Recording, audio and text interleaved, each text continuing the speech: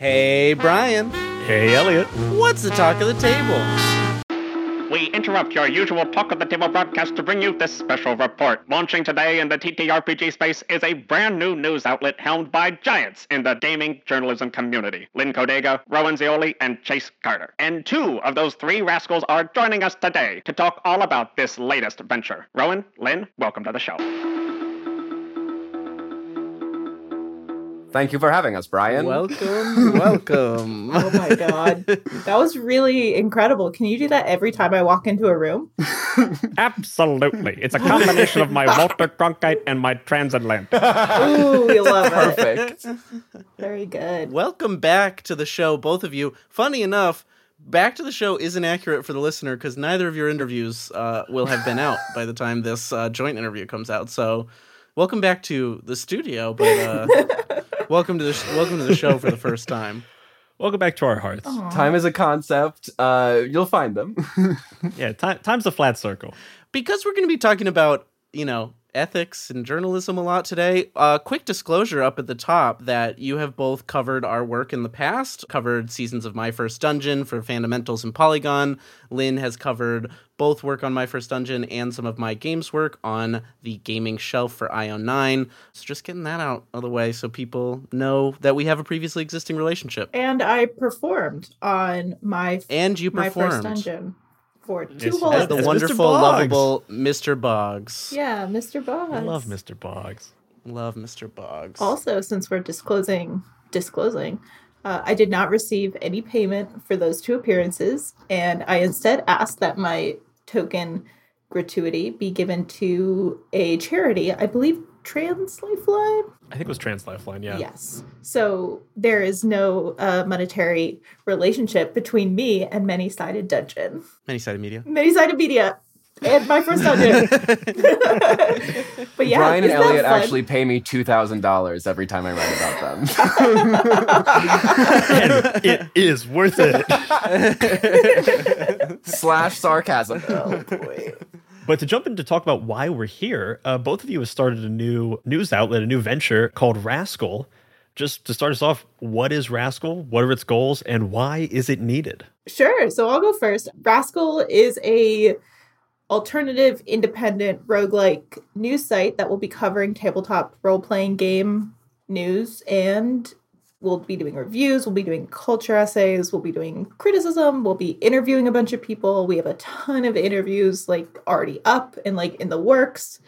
And we will just be this enthusiast media outlet that sort of spans the gamut of what tabletop role-playing games look like from an insider's industry perspective. And I think that Brian threw a question in there, why do we need this? And I think that why do we need this is going to be the crux of this whole interview that we break up into many little different questions.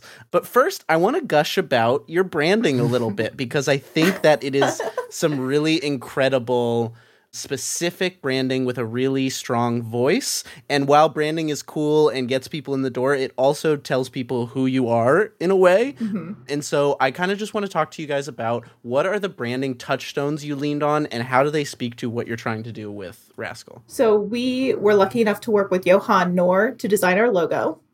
And we basically gave him kind of the run of everything. And we said, we want something that says legacy media with a punk edge that also harkens back to old school role-playing game zines.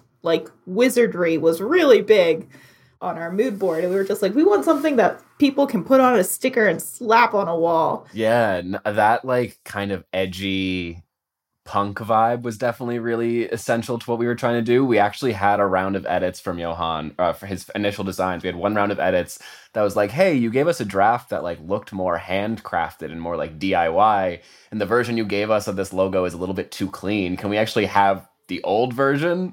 It does have that very DIY hand scanned zine vibe to it, which I love. It's just an aesthetic I love.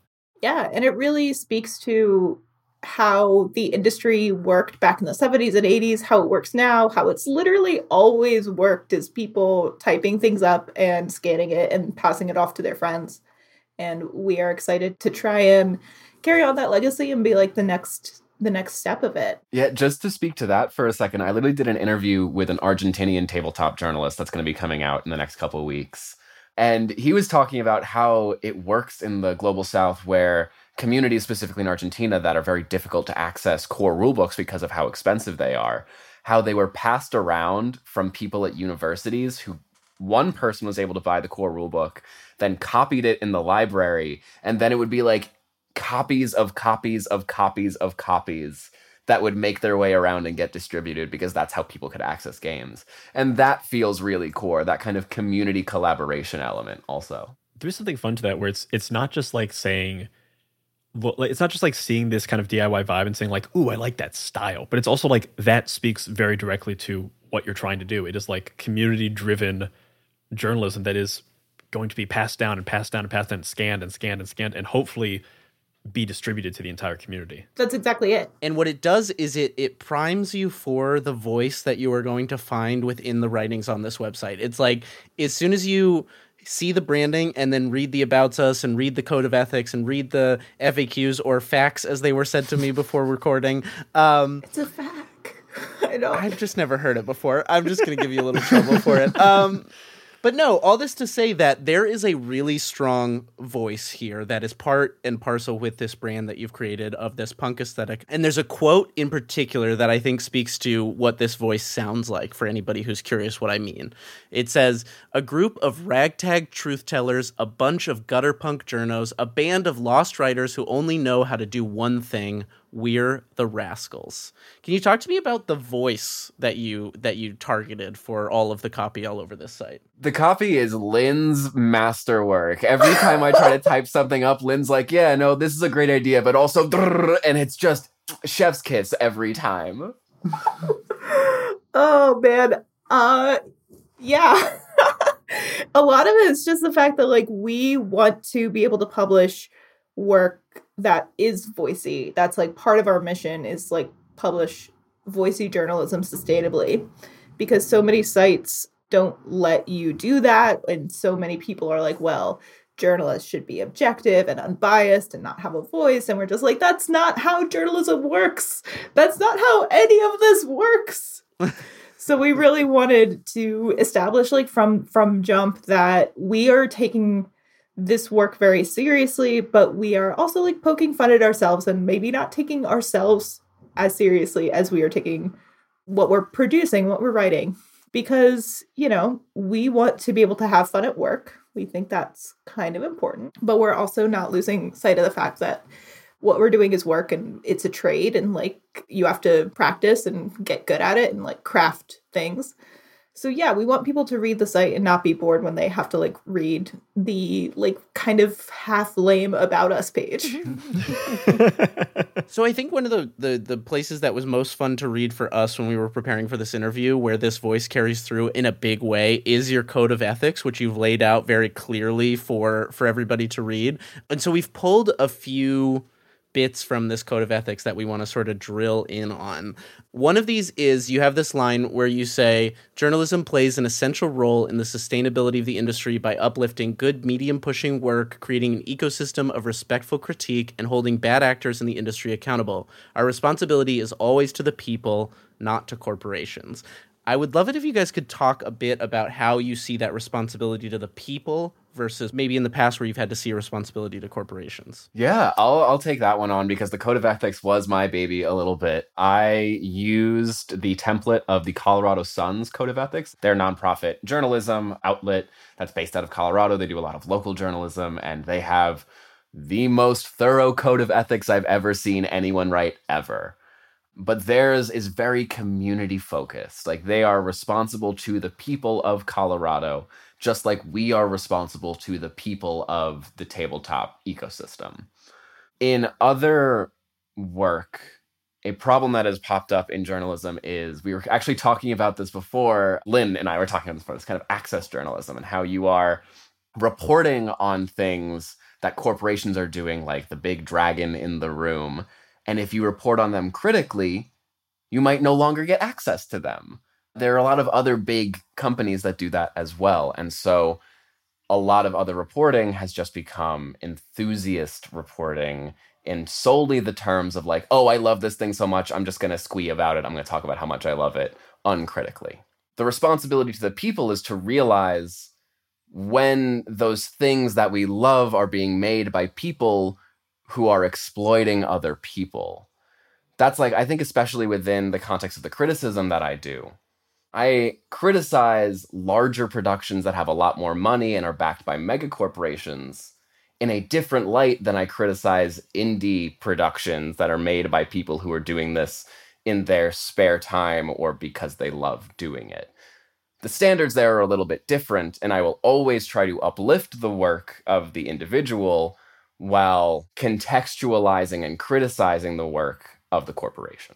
People mostly know me because I did a lot of journalism on D&D last year surrounding the OGL, and I definitely suffered professionally because I was denied access because of that.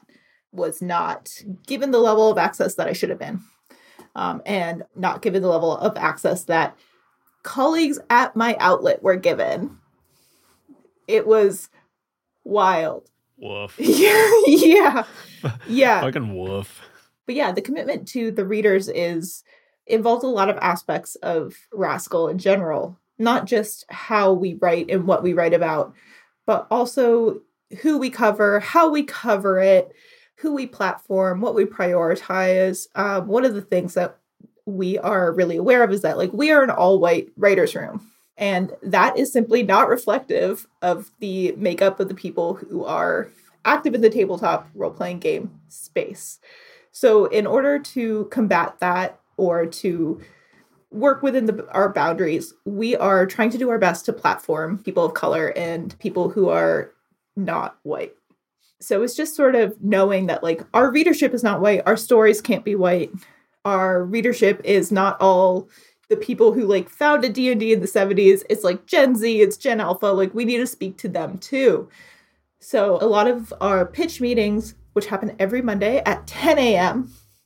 on the dot, unless I'm late, are a lot about, okay, what is the balance here? What are we striking? Where's our serious, journalism? Where's our levity? Where's our press releases? What we sort of constantly judge our work against reader expectations and against what readers might want to read or enjoy. And obviously, as we go live and we see what people are responding to and commenting on, we'll be able to refine this a little bit more. And it's not to say that we are only going to be writing pieces we know readers will like, but that we are going to be working towards an outlet that readers want to read. But because we are an all-white room, we are really trying to understand how we can build a space and build an incubator for writers to come up with us and after us. We want to build Rascal to be a sustainable outlet that can then help foster and sustain the careers of other journalists, because the way journalism works right now, you have to have an extreme amount of privilege to just be able to do this and survive. So we have fellowship programs that we're planning on implementing in the future. We have our contributor program that we are going to start in ideally 3 to 6 months once we are sustainable. That is our fingers crossed number. If you can all subscribe to us and give us enough money to pay other people and also ourselves. But yeah, so it's something we're really, really cognizant of and something we are trying to address as soon as we possibly can. We were talking about this a little bit before we started rolling. The state of journalism, bad right now. What do you think are the biggest things that Rascal is doing that will hopefully combat that? Hopefully make you stand out against what is slowly a sinking ship. Slowly? It's going down like the Hindenburg. There's nothing slow about it.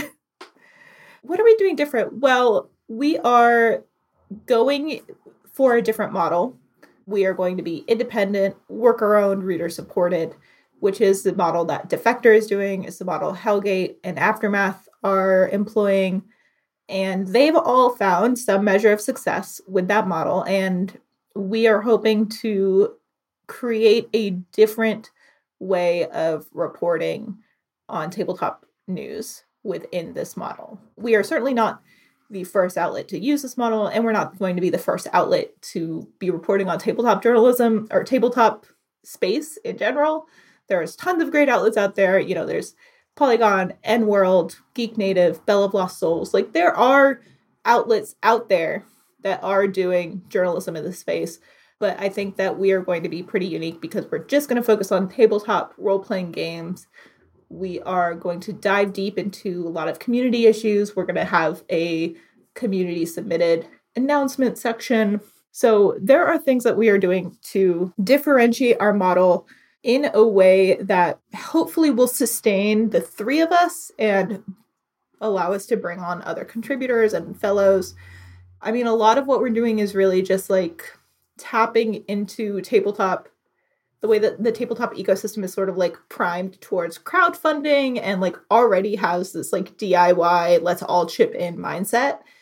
And hopefully it works. Yeah, I mean, it's a huge risk, you know, like we're just kind of going for it. Like we have no money, zero money. We don't have any investors. Starting from $0. Yeah, we don't have any backers. We're literally just like, well, what the fuck else are we supposed to do? Where the hell are we supposed to go? But it's a great risk to take because I think of the voices I think of when I'm like, who do I want to hear from in tabletop? It is Lynn Codega, Rowan, Zeoli, and Chase Carter. There's like a few others in the mix, but those are three of the big ones. And I want there to be a space. I want there to be a space like Rascal where it is just like free and open season for you guys to do exactly what you want to do, exactly how you want to do it, and be able to uphold the high standards that I know you guys hold yourself to. I think another thing with that, from a more technical perspective, SEO is dying because of AI and AI journalism and AI content mills and the way that the internet and search engines are changing. And so we are not going to like adhere ourselves to having every article about tabletop role-playing games have Dungeons and Dragons or Critical Role in the title. We are going to like try to go away from that. And something Lynn says a lot that Lynn has heard from Aftermath, from Defector, from the people at these self-started independent newsrooms is that good blogs sell themselves. And so good writing, and all we need to do is write good, build it, and they will come, you know? Hey, that's the model we've been trying for a while. So let's all hope it works together. Rising tides. So I think these first couple questions we've set a really big table of delicious things, and I think we should start eating, as it were. I want to dig in on some of these things specifically. One of the things you talked about that I don't think we've gotten the details on yet is that the model here is different, both on where the money's coming from and where it's going and how it's being distributed. Can you talk about the model behind Rascal for the consumer, for the journalists, for contributors? What does that look like? Lynn has become the business bitch. So business. How's the money how's that going, Lynn? Oh, God. Oh, no. I'm like the little like unicorn in the Lego movie that just goes business. Am I doing it right? Business. That's me. That's the model. That's the model. It's just a unicorn prancing on a boardroom table, screaming business at the top of their lungs. It turns out that's extremely accurate to Wall Street. So the model is different because it's not so many outlets are funded by venture capitalists and billionaires and millionaires and people who apparently raise $50 million just to piss it away in 8 months. And so the money is all going to be reader supported. If we do take sponsorships, they will be like really, really clear, and it will be for like specific things. It will not be like, oh yeah, Paizo is sponsoring Rascal. Like that's never going to happen. It'll be like Paizo is sponsoring a fellowship, or Paizo is sponsoring a week, a themed week of Rascal. But it will be like very, very clear, very made aware. Like, no, we got money, and here's a logo. The money, it will literally just go to the 3 worker owners at this point, which is me, Rowan, and Chase. We are exploring a equitable distribution model rather than an equal distribution model. So we are going to be dispersing funds to our writers as they're needed rather than just like, okay, everyone gets $1,000. It's like, one of us might get 700, one of us might get 300, one of us might get none. And we are just sort of all agreeing to that as a mode of working so that we can prioritize taking care of our writers in a way that makes financial sense for us and financial sense for the individual writers. We are just like really working hard to make sure that like we remain transparent and equitable, that we are really honest with each other and our feelings, which I have no feelings ever. I want to like go on the record. I don't have any feelings whatsoever. I don't know about that. I saw you play Mr. Boggs with a lot of heart. I know there's a little bit of a heart in there. Not true. That was performance, Brian. That was acting. Performance comes from somewhere. It has to come from a kernel of truth. Yeah. Who's to say? But yeah, so we talk about our feelings, our capacity, our where we are with everything, what we're excited about, what we're worried about, if pitches are good or not. So it's just, radical transparency alongside consistent communication. All of this is like a very boring way to say that we are trying to be as kind to each other as possible and building that into our company. We are anti-hierarchical. We don't have titles. We're all just co-founder and writer. It would be really stupid if Chase was editor-in-chief and it's just me and Rowan. You're like, yeah, we do quite literally call each other co-bosses. That is how we address each other in our Discord chat. We are like, thank you, co-boss.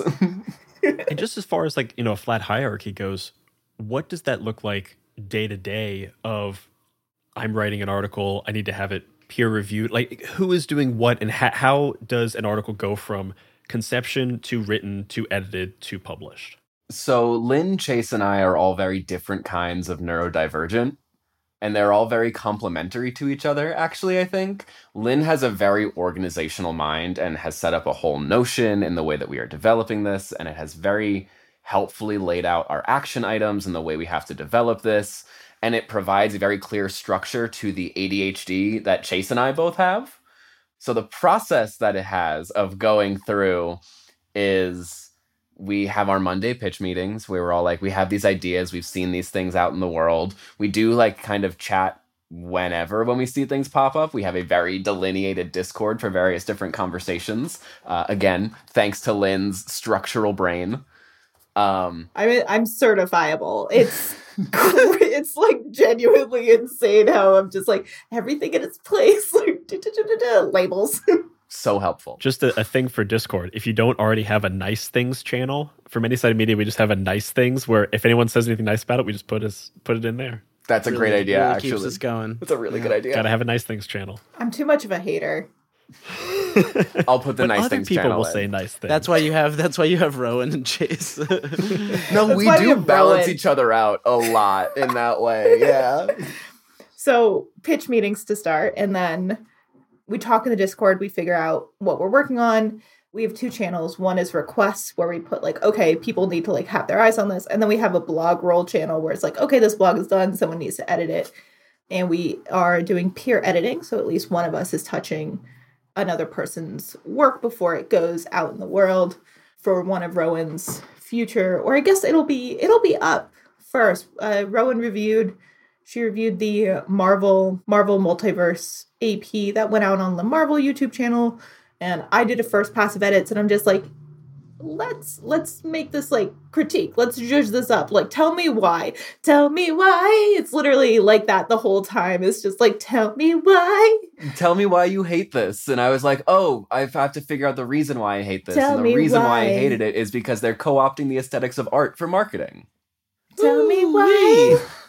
And it's just that the whole time. And then and now Chase is in the process of looking at it for the second round of edits because it underwent some pretty intense changes because Rowan was really, really good about okay, this is going out. Let's watch it right now. Let's make sure we have a review out within a week because we're not holding ourselves to embargoes or strict dates, but we do want to be we still want to be relevant. So we're figuring out how to balance that as well.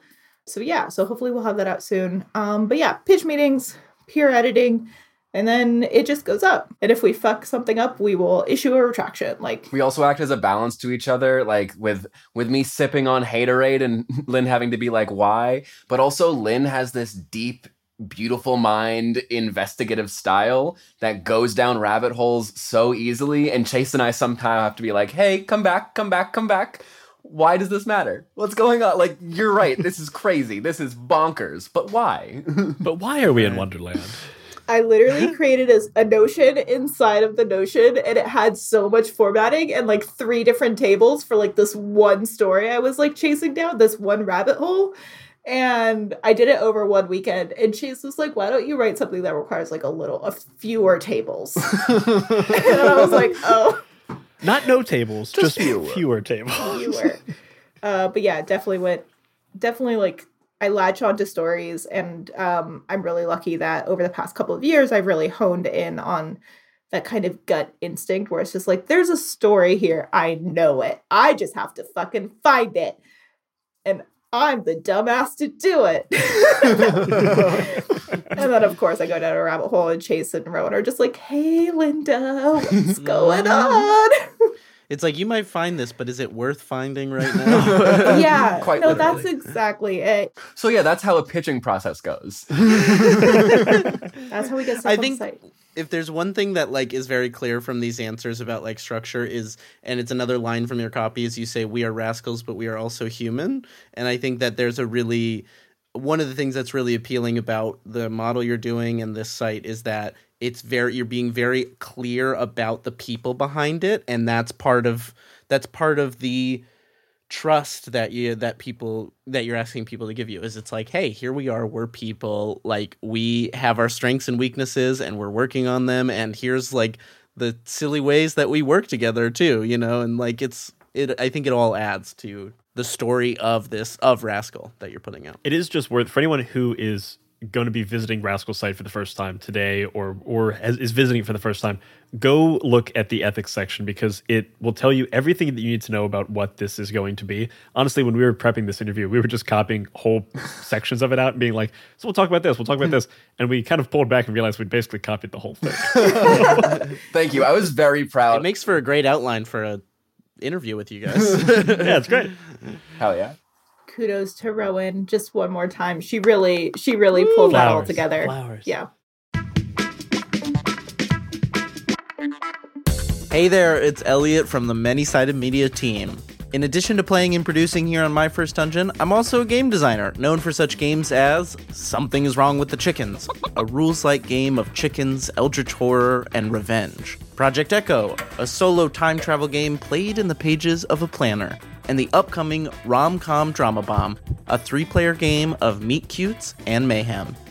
If you like weird and unique games and want to bring something new to your table, head to moreblueberries.shop and use code MyFirstDungeon for 20% off your order. That's MoreBlueberries.shop. Thanks!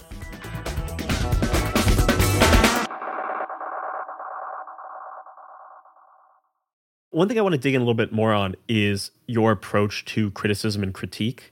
And I know we had talked a little bit earlier about how you would approach it for people who are doing this as a passion, as an artistic release for fun, versus people who are making a living of it, of corporation.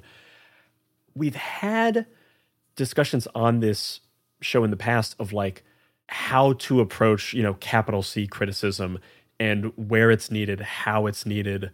Can you talk a little bit more about your approach to criticism and what you think are the most important takeaways you want the reader to be getting from a piece of criticism that you're writing? Even in the 2 pieces that I've wrote recently, my understanding of criticism has evolved so much in a way that's really formative. My understanding of criticism is a little bit of multifaceted. There is one part of it that is craft focused, that is talking about the art as a piece of art within the context of a lineage of craft. How does this aesthetically connect to other pieces that exist? What is it doing within those frameworks artistically? And how is it using those frames to best tell the story it is telling and achieve the goals that story is trying to achieve? On the other hand, there is the cultural element of it. There is the element of like, how does this piece of art relate to the culture at large? How does this piece of art connect to the social troubles of our times? How is it connecting to struggles that we are facing as individuals within the context of the society we live in? And then the third element of it is, how is this operating as a business? How is this thing as a business-oriented model that is meant to drive profit? Does it engage with that profit-oriented mindset at all? Does it not? Is the main goal of the thing to make money, or is the main goal of the thing to create a piece of art? And with those three facets, you can learn a lot about what a piece of art is, what it is trying to do within the larger ecosystem, and whether or not the people who are making it are people whose work you should continue to follow. You know, within that question, this is a space, specifically like TTRPGs and actual play, that hasn't had a consistent amount of capital C criticism. Fits and starts here and there, you see bits and pieces of it, but not a sustained effort at improving it overall. I'm curious, what do you think, and admittedly, like, you know, early days, but what do you hope for actual play and tabletop role-playing games with an infusion of more criticism, both from Rascal and from other people who hopefully take up the mantle after you guys do? What changes do you hope to see in actual play and in tabletop role-playing games? Well, I think that one of the things that I would really like to see is when larger outlets, magazines, and publications cover the art form, they go deeper than just Critical Role in Dimension 20. And they actually like understand what they're talking about, and they have references, and they engage with it as an art form with, like, you know, actual play has a 15, 20-year lineage. Tabletop role-playing games are turning 50, and yet in a lot of ways we are still working within a framework of criticism that is very nascent. In a lot of ways, a lot of the criticism of tabletop role-playing games and a lot of like theories and discussions have happened on blogs, on like individual, just people blogging, which is like really the backbone of a lot of like tabletop criticism and a lot of tabletop reporting and journalism is really held within literally like Blogger, which is wonderful and also terrifying. So we are sort of hoping to kind of like build off of that, again, craft lineage, to steal one of Rowan's phrases, in order to just talk more deeply about it, to engage with a lot of different vectors, and hopefully to show places like Rolling Stone say that there are people out there who are taking this very seriously and who are considering this an art form that deserves to be taken seriously, and considering this an industry that deserves to be critiqued and understood and excavated along certain fault lines. And I think that one of the reasons why industry is one of those like core parts of criticism to this, because like in a lot of ways, you don't really like get a talk about like, oh, let's talk about like the Hollywood industry while critiquing Barbie. Like, let's talk about the Hollywood industry while like critiquing Oppenheimer. Like, it doesn't, usually that's like in the background, but it's built in and it's not super prevalent. And I think the reason that we want to focus on that as part of one of the dimensions of our criticism is that so much of the marketing and the branding and the understanding around tabletop is like the community, right? The tabletop community. I'm using air quotes. This is a audio medium, but I'm using air quotes.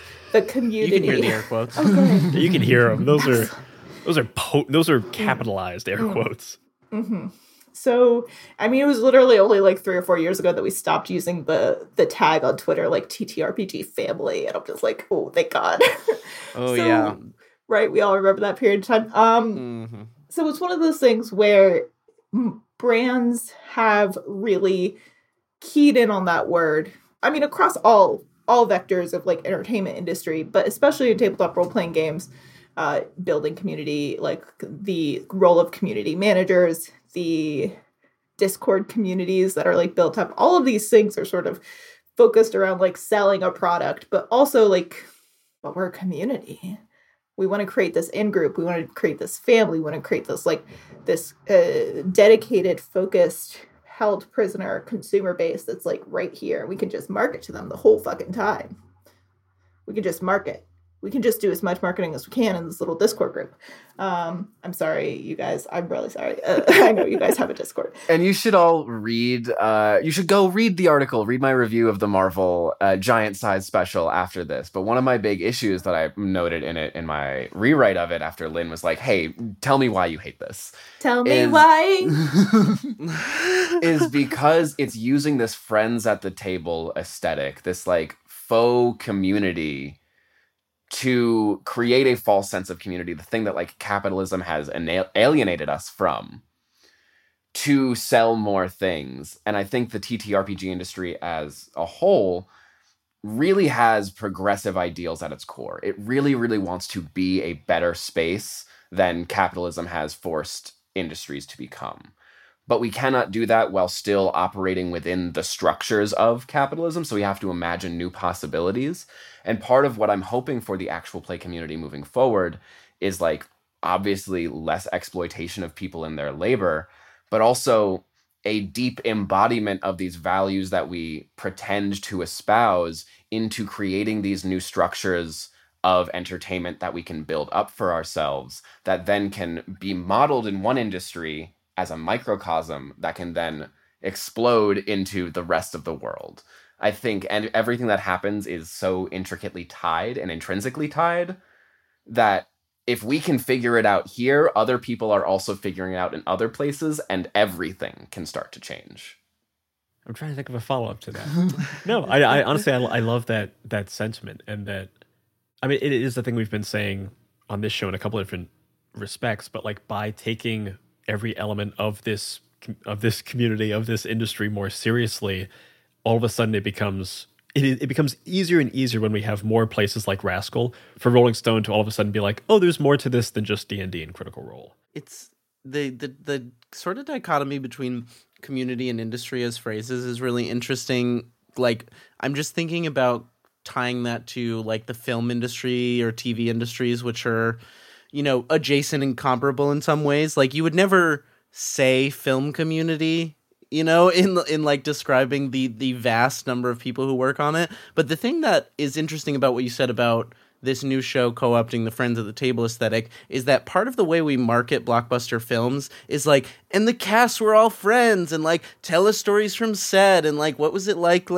I don't really know where I'm going with this, but that's a thing, is this idea that like part of selling is making people seem like it wasn't hard work to create, or like that it was like it wasn't a job to create. Like, it's like, oh no, all these actors were just having fun making the Barbie movie. Like, it wasn't like 16-hour days for 6 months it wasn't or whatever, an you know? intense amount of craft and know-how and years of experience. Right. Well, it's because everyone's just looking for joy. Like, shit is so fucked right now. People just want to be happy. And if we can make it so that way that joy isn't like predicated upon selling something and is actually intrinsic in the way we all just exist with each other, that would be ideal. Whew, man, that's such a heavy thought. I'm sorry, it's what's in my brain all the time. No, I love it. I really do. It's what I hope that can change. You know, it's in my worst impulse, I worry can't, but in my brightest moments, hope can. Hope is a practice. Anyway, now that we're done with my little therapy moment, thank you, Dr. Zeoli. That'll be $200. You can bill that to your insurance. And I guess a question I have is, as people today start to check out Rascal and start to see what you guys are beginning to build, I'm curious what you are hoping this looks like a little further down the road. So like 6 months, a year, 5 years, 10 years, like, what are the things that you can't do now that you are excited to do in the very near future? Contributors and fellowships are a big one. I think that that's kind of as far as we've let ourselves dream, imagine, postulate. Because so much of this is really precarious, and so much of this is really unsure. You know, we don't know how long this is going to last. We don't know who's going to show up. We don't know what we don't know, right? Like, we just don't know anything. So we've really, the only goal that we've like really set for ourselves is we want to be able to afford to live, and we would like to make a living. And we would also like to be able to hire contributors and fellows. And that's sort of as far as we've thought ahead, frankly. It's really sad that our wildest dreams are pay rent for ourselves and other people. Those are big dreams these days. Yeah. There's something I want to push on a little bit that we've talked about a little earlier, but it was amidst a bunch of other stuff. And it was this idea of like the you guys acknowledge that you have an all-white writers room. What are the like concrete ways that you are going after telling stories from what the tabletop community looks like internationally and from people of color and all that? What are those, like, how do you do it differently and better than, or how do you plan to do it differently and better than existing outlets have? The stories that we focused were very, very cognizant of who it is whose story we're telling. And so making sure that our coverage and the designers we talk about, the actual play producers we talk about, the industry people that we talk about, that is something that we are considering within the coverage that we are giving. Personally, it is kind of a goal of mine that I don't really want to cover any all-white actual plays. And I don't have to, because I get to choose what I cover. So that is one like tangible way in which I want to make sure that I am centering non-white voices and non-American or European voices within my coverage. I just put out a tweet the other day like, hey, please, if you are from anywhere that is not America or Europe, let me know who you're talking to. Let me know what you're looking at. And I got over 100 responses like immediately. So the more visibility that we get, the better that will become, because there are so many existing tabletop communities in South America, in Africa, in Asia, in Southeast Asia specifically, and India. And so these huge communities who are separated due to a language barrier from the North American community, or just separated due to the way American culture is centralized in every entertainment industry, trying to take our focus away from there and realize what is not being talked about and actively seeking those things out. A lot of that is like making an effort and knowing that there are, like, consciously knowing that that the world is so much bigger than whatever is happening in the US, and being really, really deliberate about like, okay, what's Japan up to? What can we like draw from what they're doing? I know that we said we didn't want to focus on like European countries, but like Italy has an incredible like tabletop scene, Fabula Ultima, like the Sinners book, like Last Sabbath, like there's an incredible energy coming out of Italy, coming out of Japan, coming out of Southeast Asia, and just kind of like making that effort to understand that like our scope is limited just because of our privilege and our status and like where we are living, and doing our best to talk to people, to make ourselves available, to sort of like let people know like, hey, we're interested in stories from cultures that we do not understand. Can you help us get there? It's telling people that we're doing this and we are like very specifically interested in lifting up non-white voices. It's holding ourselves accountable and sort of like taking a step back, looking at our release schedule for the next week or two, be like, hey, like what can we do to highlight more diverse voices? Can we move something around? Can we push something forward? Just like really like making that effort to create a space that is reflective of the way that the industry actually looks. And it's also allowing readers to hold us accountable. Like our emails are all over that site. If someone wants to like send us an email, it's like, hey, like you've made like quite white this week. And we're just like, you're right. Next week we'll do better. Thank you so much. And really just hoping that we can continue to learn and use our grow and use our platform to uplift voices that are, again, reflective of how the tabletop ecosystem looks. Those are all great answers. I want to pull 3 things out of there for our listeners just to like really hammer them home. Like, you guys are putting effort into it. You're able to have the freedom to set your own priorities in a way that you haven't been able to. That allows you to focus on that effort.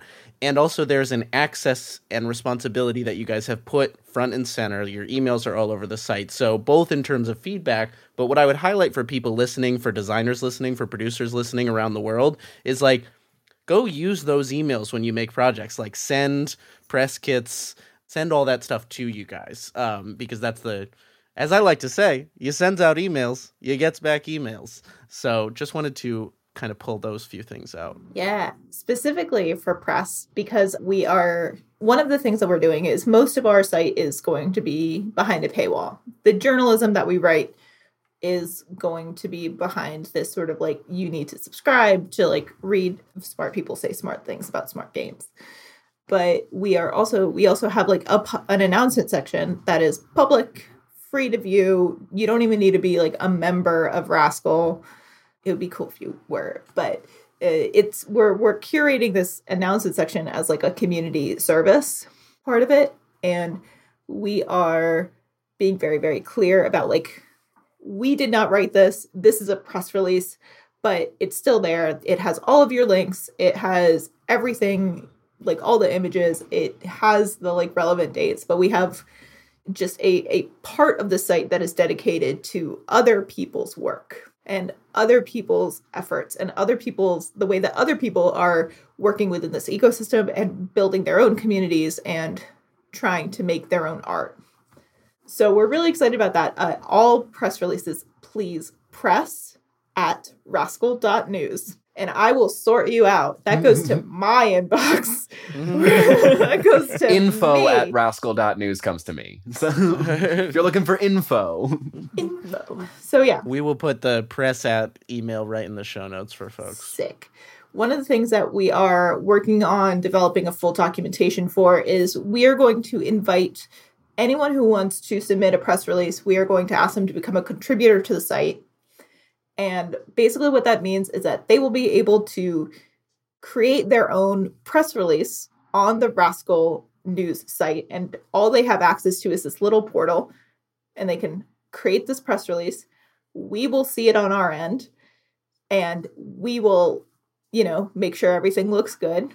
And then we'll press publish. And it'll just work like that. It'll be super, super simple, as easy as possible. And hopefully, like, despite that kind of initial, like, okay, you need, like, we are inviting you to be a contributor, you need to accept that invitation, and then you do everything. So despite that initial, like, road bump that we know we will, like, walk people through, and we'll have, like, a cute little, like, 20-page document. Every single answer you could possibly so need. Cute, so little. Just a little 20 So petite, so dainty. I already have screenshots. It's fine. The point is, I'm insane.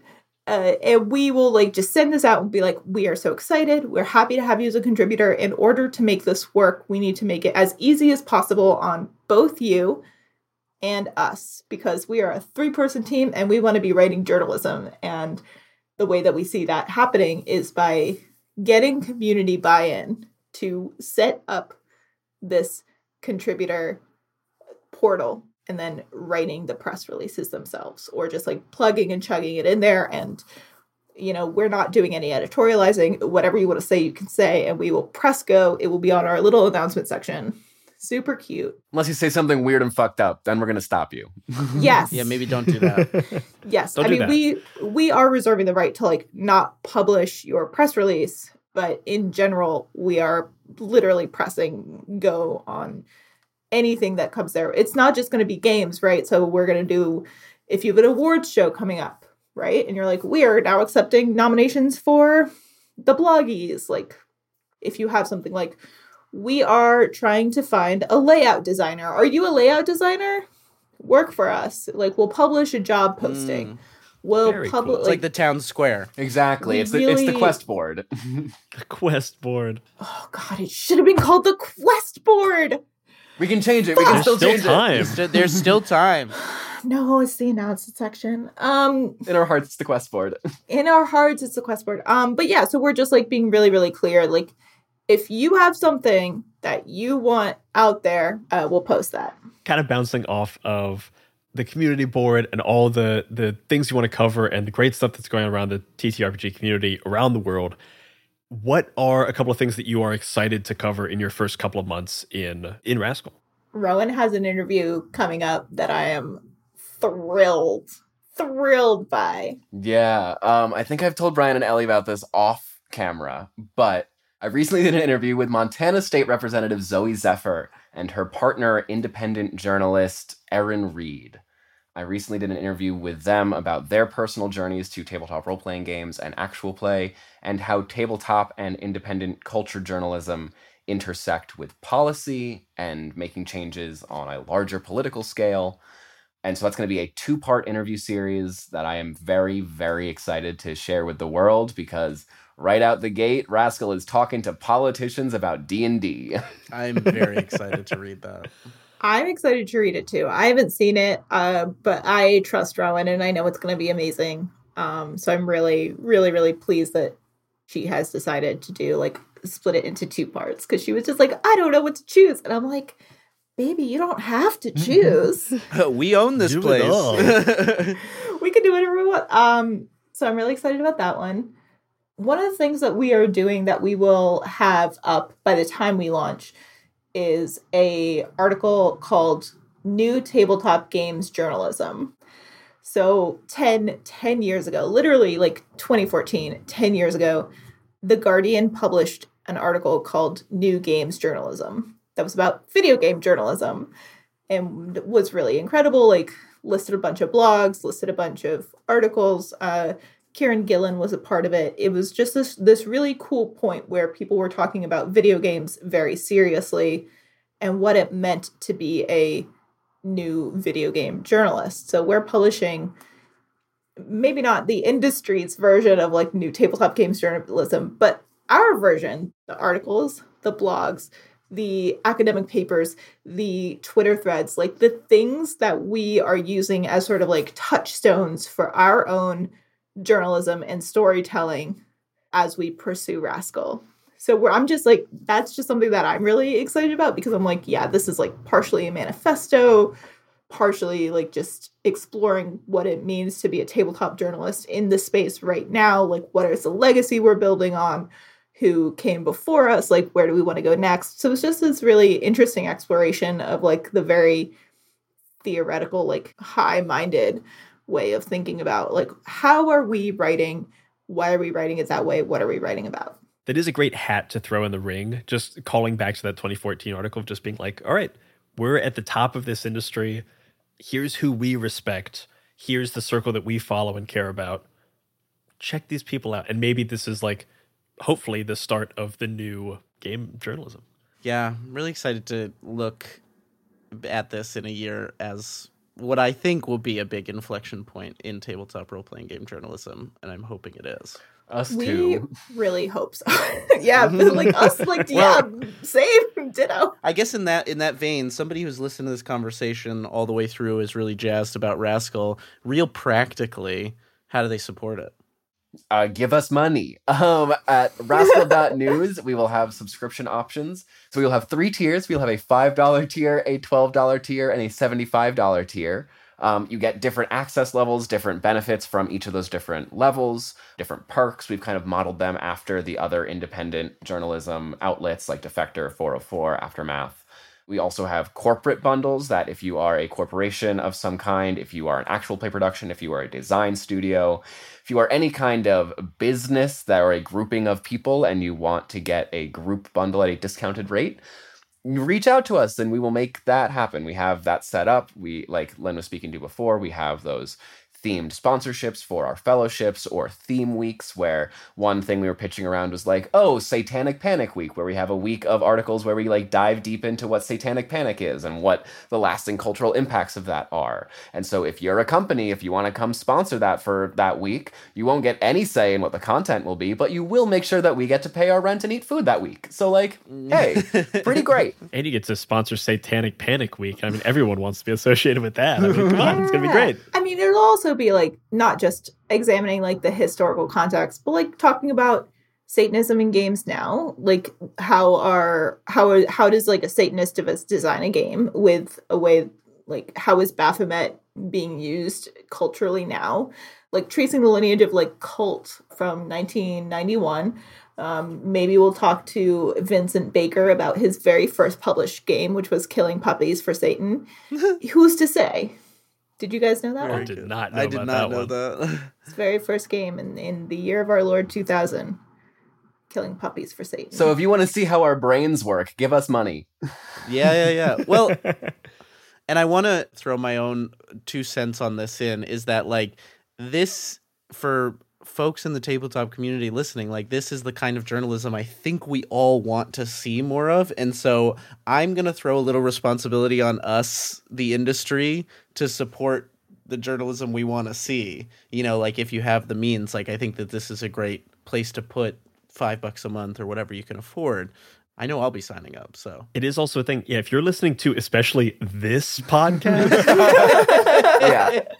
like all it's 11 of you out there, listen exactly. up. It is very likely that you care about the state of games and games journalism. And if you are not voting with your wallet, then you're kind of not voting at all.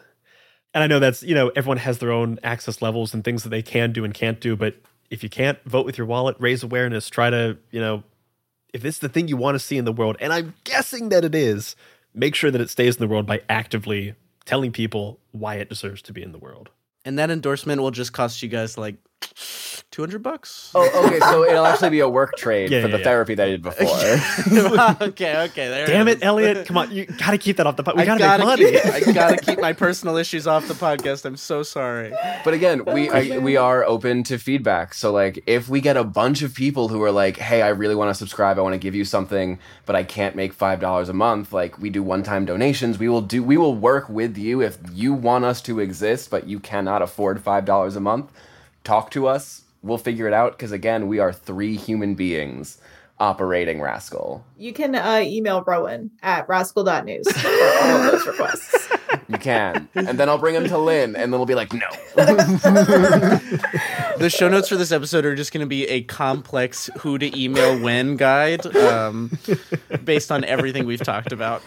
Perfect. I literally put that on the website. I was literally like, get in touch. And it's like this literal 10-stage flowchart. I'm certifiable. This is how my brain works. It's so useful. It's useful. Really good, though. It's really, honestly, genuinely. Before we take this to a close, is there anything you guys wanted to talk about that we missed? Yeah, one thing. If anyone listening has a story that they want to tell, has something in the industry that they don't like, or knows something that they think should be written about, or they think we should know, you can email me at tips@rascal.news.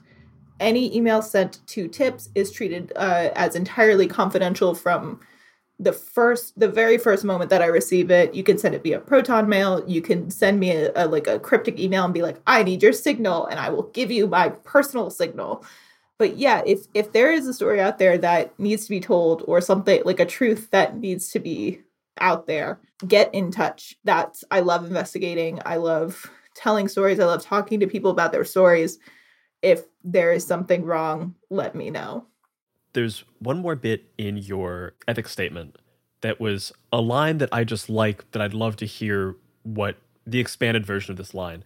And it is, this is journalism as service, not catharsis. Oh. And it's a line that I like, resonates with me, but I don't fully know what that looks like. So tell me, what does that look like at Rascal? So this comes from a line that was used a lot in the union meetings at Gizmodo. And the idea is that we post strategically, not cathartically.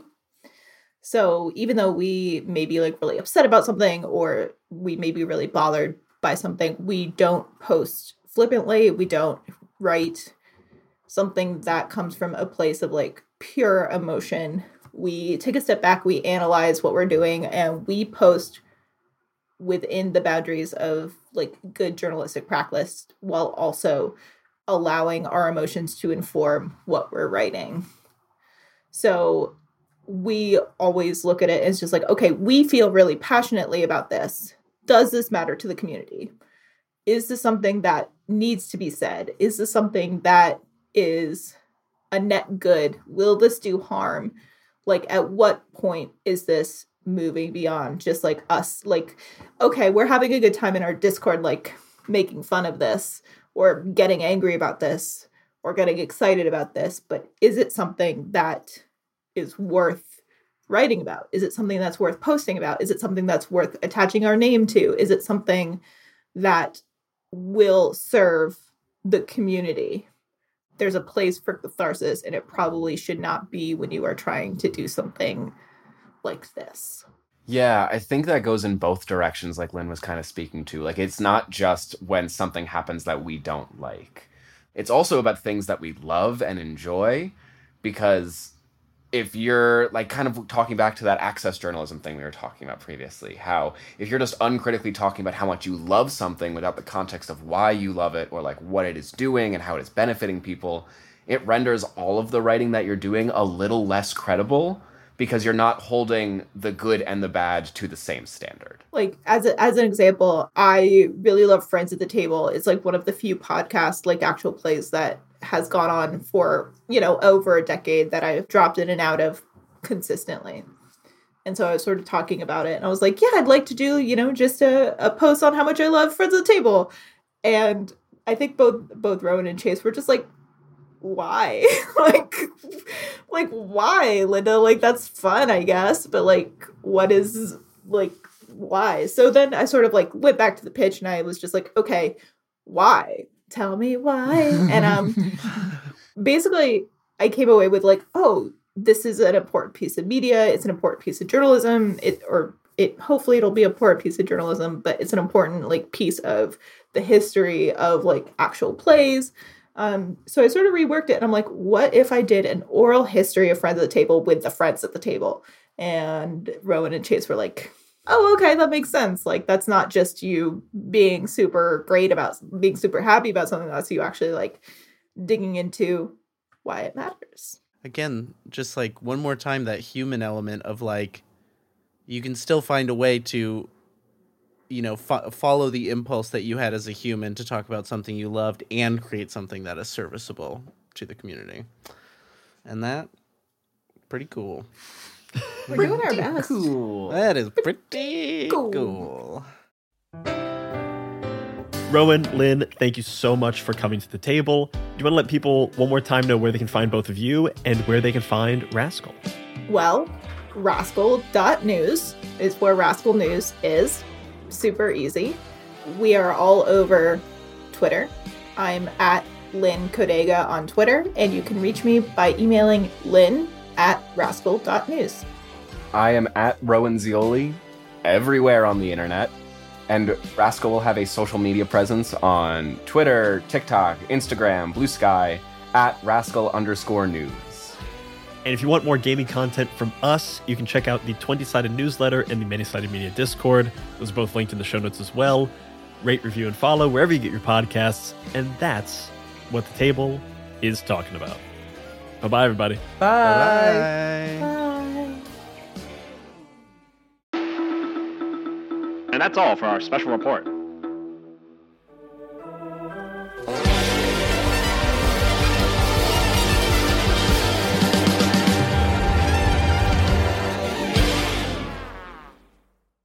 If you're hearing this, that means you have listened to every last second of this episode, and that probably makes you a fan of this show. Well, if you're a fan and you like what we're doing and want to help others find it as well, then consider leaving us a 5-star review over on Spotify or on Apple Podcasts. Getting more ratings really does help more people find the show, and reading your nice words about the things that we put out into the world makes us feel all warm and good inside, and we want more of those good feels. So head on over to your podcast player of choice and leave us a 5-star review. Thanks.